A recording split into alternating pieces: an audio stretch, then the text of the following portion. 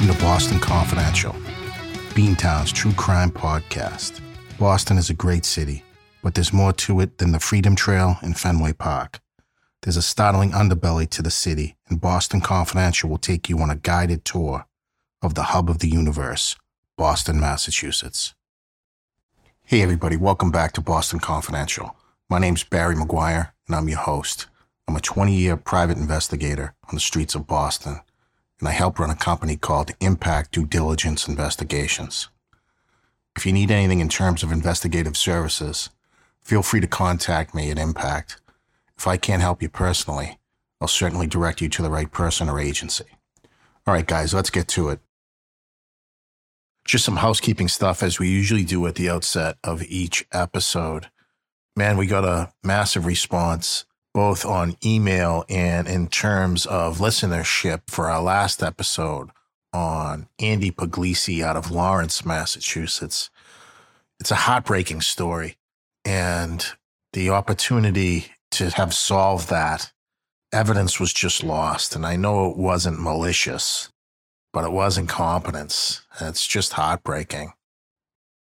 I know I recommended the movie that Melanie Perkins had made, Where is Andy? And in that movie, she states that there were 5 registered sex offenders, or what would become sex offenders in today's age, at the pool that day, including Wayne Chapman, who was arrested 2 weeks after Andy's murder with ropes, ties, child pornography, photographs in his van in Waterloo, New York. This was about 2 weeks after Andy was abducted.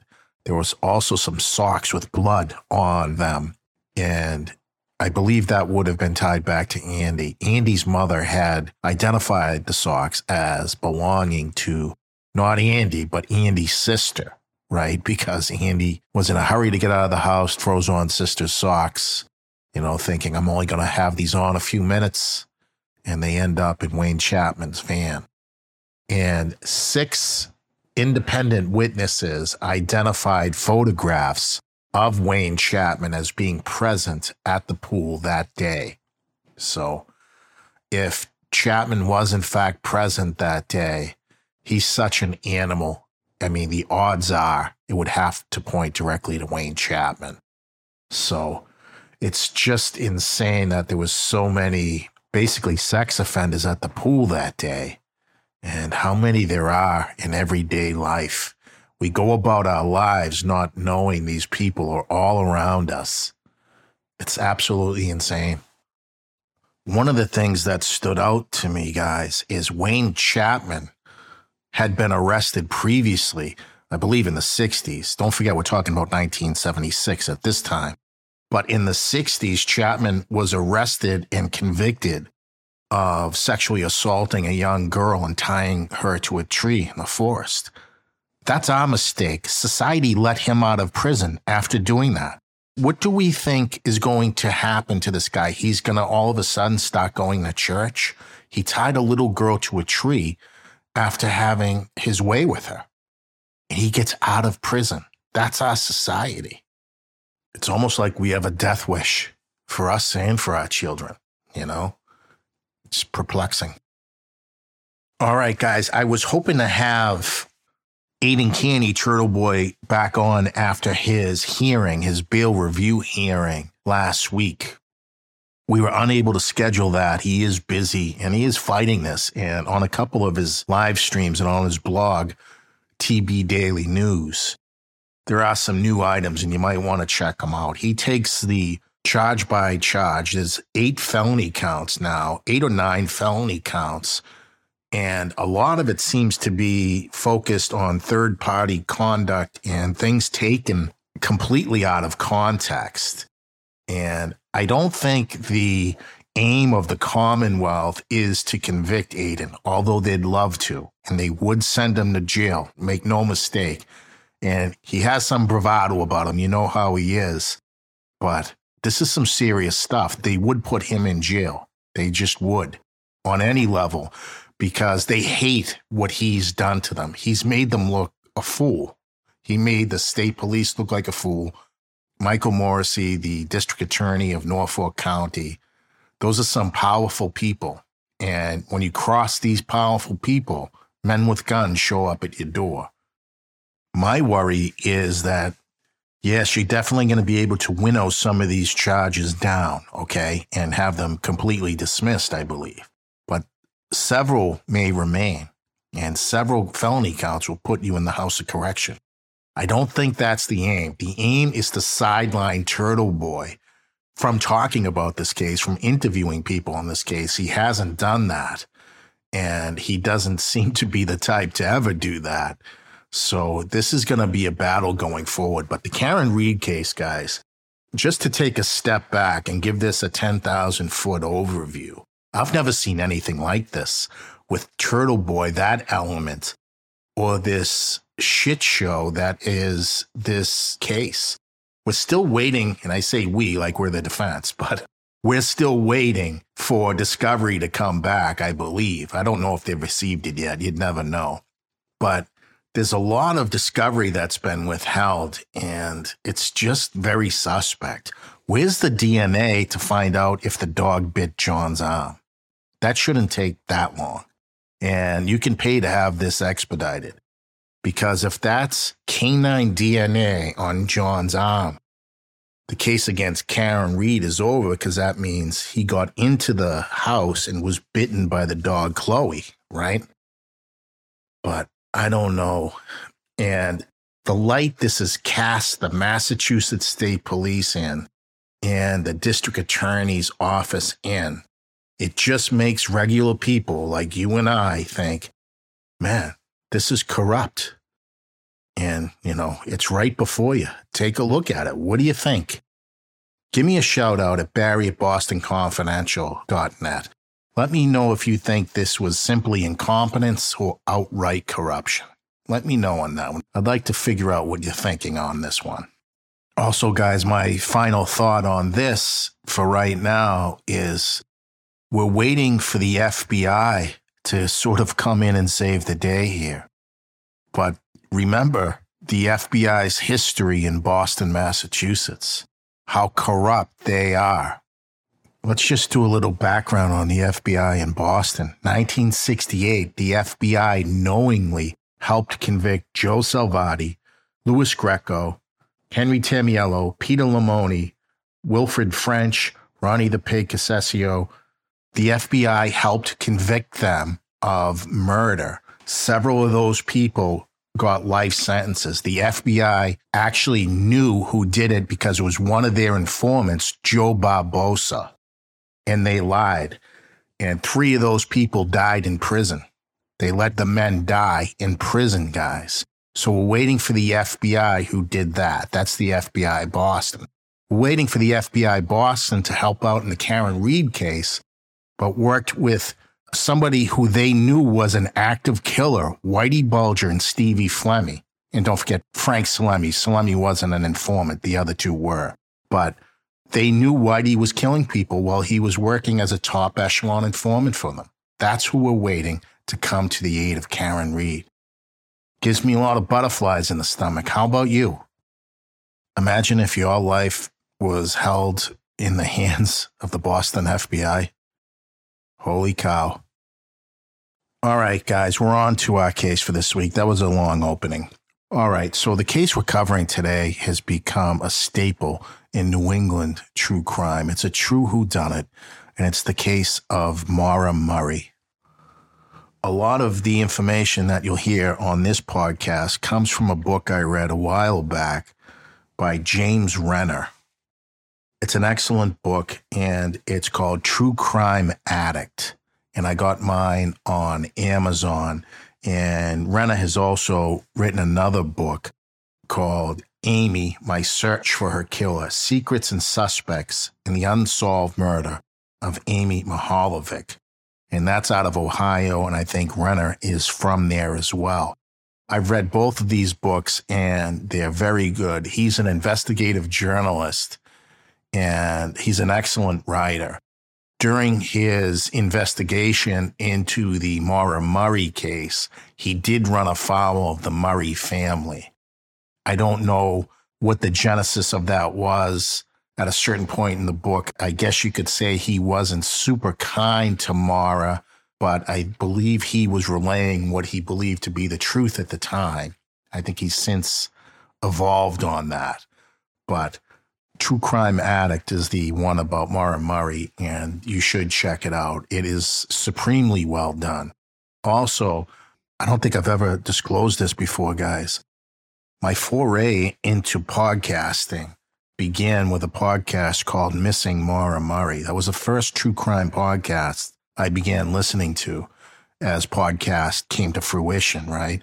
I had listened to several small business podcasts, but the true crime genre kind of came out of nowhere with the Missing Maura Murray podcast, and you should definitely listen to that. It's, I don't know, multiple episodes by two guys out of Worcester, Massachusetts. This podcast is supremely well done. It has the most haunting intro music I've ever heard, and they do a wonderful job on this case, and I highly suggest that you go and listen to all of the episodes on Missing Maura Murray. Not to the exception of Boston Confidential, mind you, but in your spare time. So guys, Maura disappeared in 2004. So we definitely have to jump into the Wayback Machine. I can't really believe that 2004, I guess February 2004 will be 20 years ago this year, right? So, man, it seems like yesterday. So Maura at this time seems to be a young lady who had some consecutive bad breaks. And at that age, a lot of our bad breaks are due to our own behavior. And as you mature, you look back and you see that. I think Maura didn't see that right now because she was in the midst of it. But she was troubled, and I'm going to tell you all about that. But let me tell you about what happened on the day that Maura disappeared in 2004.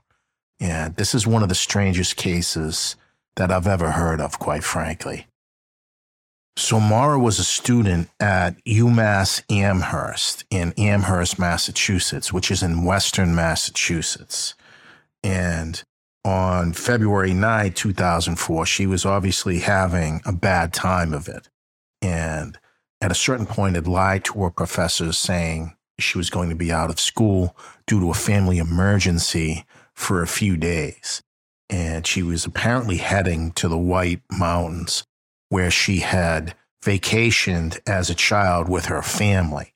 She was originally from Hanson, Massachusetts, and she had a pretty tight-knit family, and they had always went up to the White Mountains for vacation. So between 3:30 and 5 p.m., she leaves Amherst, Massachusetts, and apparently heads up 91 north towards New Hampshire. And New Hampshire is like on the right side, and the Vermont border is directly to the left side. So you're in that beautiful country between Vermont and New Hampshire. Before she left UMass Amherst, and she was studying nursing at UMass Amherst, and I'll tell you all about that and her educational pursuits prior to UMass Amherst. And I think we're going to do this, guys, in 2 episodes. So if I leave something out, I'll probably cover it in the following episode here. But before she leaves UMass, she packs up a lot of her belongings. Some people say it was too much for a few days stay. Other people say she was likely to come back. But she left a note on one of the boxes she had packed up, basically, for her boyfriend. It indicated there were problems in the relationship and it was likely headed for breakup. She thought they were going to get married. I actually don't remember, quite frankly, if they were engaged or not, but his name was Bill Rausch, and I'll tell you more about him later. But Maura was going through some stuff, and it must have been heavy. She was 19 years old at the time. And, you know, sometimes we go through this stuff as adults and it's overwhelming. But she had a series of shitty events, some of it related to her behavior and others just life, you know, the bad breaks of life. But she was in a bad spot. She drives up 91 north towards New Hampshire. And along the way, it is said she had stopped at a liquor store and purchased some alcohol. I believe she had a fake ID. And it was more alcohol than probably one person could consume. The person she purchased this alcohol from at the liquor store said she thought there would be a party. There was so much booze. And maybe there was going to be, but I'm not entirely sure. There's so many question marks around this case. And I know people in Maura's circle could enlighten us, but I believe they've chosen not to for strange and undetermined reasons. So just prior to 7:30 p.m., Maura had made it up to Woodsville, New Hampshire, which is a neighborhood within Haverhill, New Hampshire, in the White Mountains. It's very rural. It would have been dark at that time, and Maura was driving a beat-up old Saturn. So a local resident and I guess a witness, they'd become witnesses anyways, at this location. It was Route 112 in Haverhill or Woodsville. Again, Woodsville's neighborhood, a section of Haverhill, New Hampshire, small town. But it was in the area called the Weathered Barn. And I know, but if you've ever lived in a small town or a rural area, that's how residents say, oh, you make a right on the 112 at the Weathered Barn. So that's where this accident occurred. It was a single car accident. It seems Maura Murray was driving and hit a snowbank. There was snow on the ground. It had just been a series of snowstorms, if I remember correctly. So snow was piled up on either side, and she'd hit one of the snowbanks and kind of fishtailed out.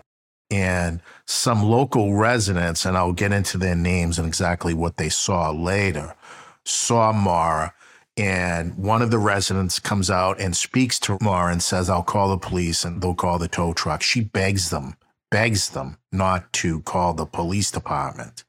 And one of the other witnesses, don't forget it's dark now, one of the other witnesses from one of the other homes believes they saw a man in the passenger side smoking a cigarette. That's open for debate later, and we'll get into it. But what is factual at this point is Maura begged one of the people who tried to come and help her not to call the police. They initially agreed, but then did in fact call the police. And it was believed Maura had been drinking, was at the cause of the accident or the spin out or whatever. I don't know. I don't think the car would start again. And as they're talking to Maura, some other cars did pass the roadway and all this. But the witnesses who went out to help her go back in the house to call the police. And by the time they turn back around, poof, Maura's gone. Literally into the ether. It seems like she would have had to have disappeared during this time frame within about a 30-second interval.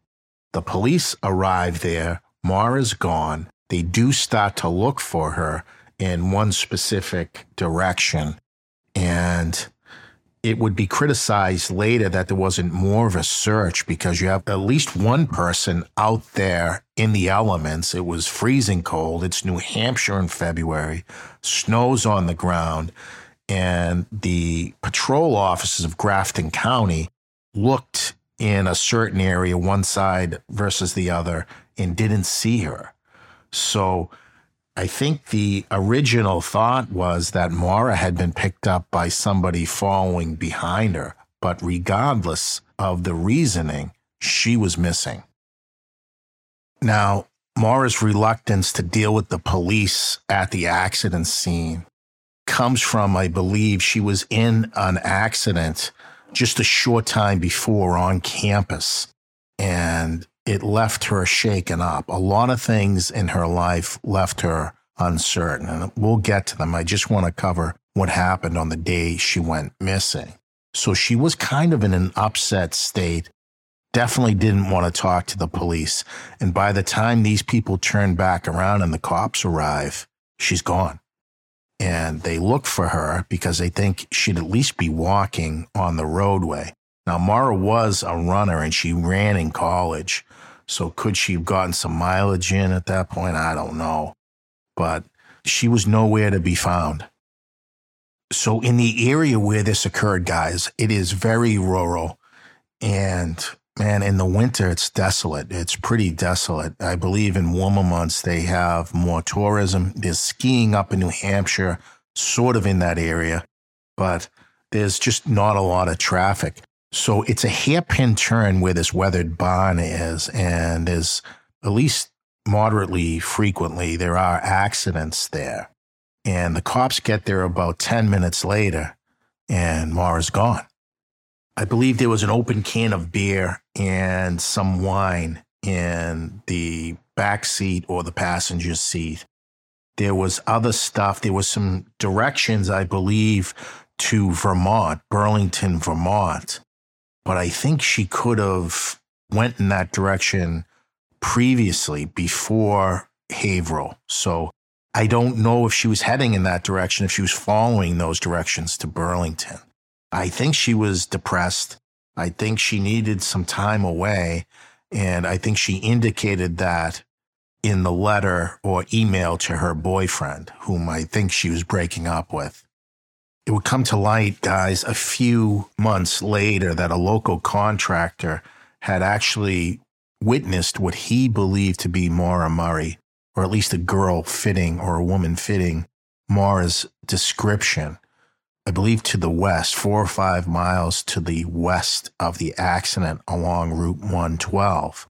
He didn't report this for about 3 months for a variety of reasons, and he was looking over paperwork, and that jarred his memory to make him remember that was, in fact, the February 9th date, 2004, when Maura went missing. That's the last reported sighting. This woman was reportedly wearing clothing that looked like what Maura had on, and she was kind of tall. Maura was about 5'7", so you don't really know.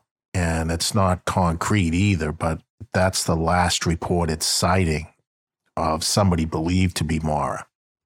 Fred Murray is Maura's dad, and he was away on business when the county police left a voicemail on his voicemail service. The car was towed, and it was all pretty cut and dry. I think the cops believe, guys, that this girl had been drinking, struck that tree. And I didn't tell you previously, but the airbags had deployed. That's why the car was inoperable, and it had to be towed out of there. And there was significantly more damage than previously reported. It was, a pretty bad accident, I guess. But it wasn't reported that way for a while. But the car was inoperable.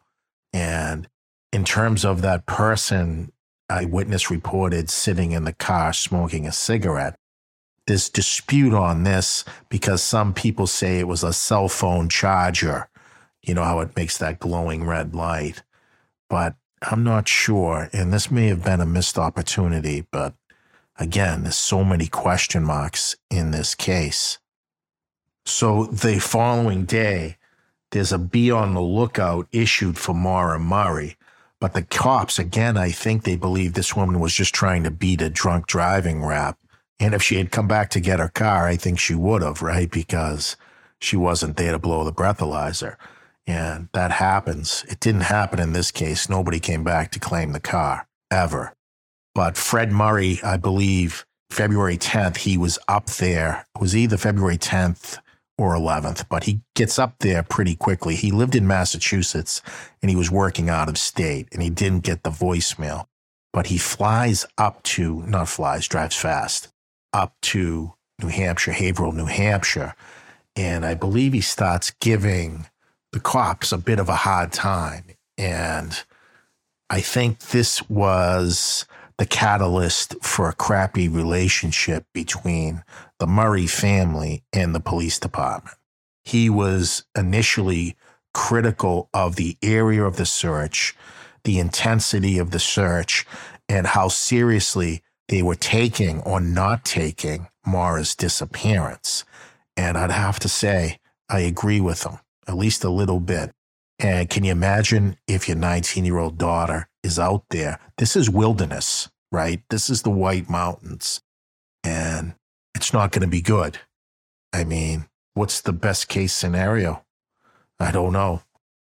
Maura's purse and credit cards, debit and credit cards and cell phone were taken from the car. So she had those with her. They've never been used again. And man, so what the father said almost immediately, he said he believed that some local dirtbag, and I believe these are close to his words, local dirtbag, came across Maura basically in need of help and killed her. That was Fred's message, really. And he was critical of the police. I think that kind of had a relationship effect where basically, if you're going to say F me, I'm going to say F you. And does a police department in Haverhill, New Hampshire come across a ton of missing persons, a ton of severe crime scenes? I don't think they do. I think they took this way too light. And Maura's dad basically called them out, and I don't think they liked it. And I still think they don't like it. So Bill Rausch was Maura's boyfriend. He was in the service. They had actually met at West Point. Maura had attended West Point, I believe, for a year before transferring to UMass. She had some problems there, and I'm going to tell you about them in the next episode. But Bill was not in Massachusetts. He was not in New Hampshire. He was halfway across the country. I don't know if he had graduated from West Point or was, close to doing so, but he was not in town. He was far away with many witnesses, I believe. But it would come out later, guys. It's just kind of shocking. Bill had a violent relationship, plural relationships with women, where at one point he was accused of pushing a woman down the stairs in Washington, D.C. a few years later. And so that causes people to look again at Bill Rausch, and I think they did. But again, there's been no arrests in this case. Maura's never been seen again. And just after this, the rumor mill starts to churn, basically, that Maura ran away. And there were some sightings in Sherbrooke, Canada, just over the border, from the Vermont-New Hampshire border. And these people who would later be interviewed stated, yeah, it looked like Maura Murray. But I don't know. Maura is kind of one of those people who could be mistaken for others. And it's just another question mark, right? It's just another question mark. James Renner would later hypothesize, guys, that Maura was being followed by somebody else, hence all the booze she purchased at the liquor store. And I don't think I mentioned it to you. Maura had also hit an ATM, and the police refused to release the ATM camera footage for whatever reason. I don't know why they do things like this. Coming up on 20 years on this case. Pisses me off.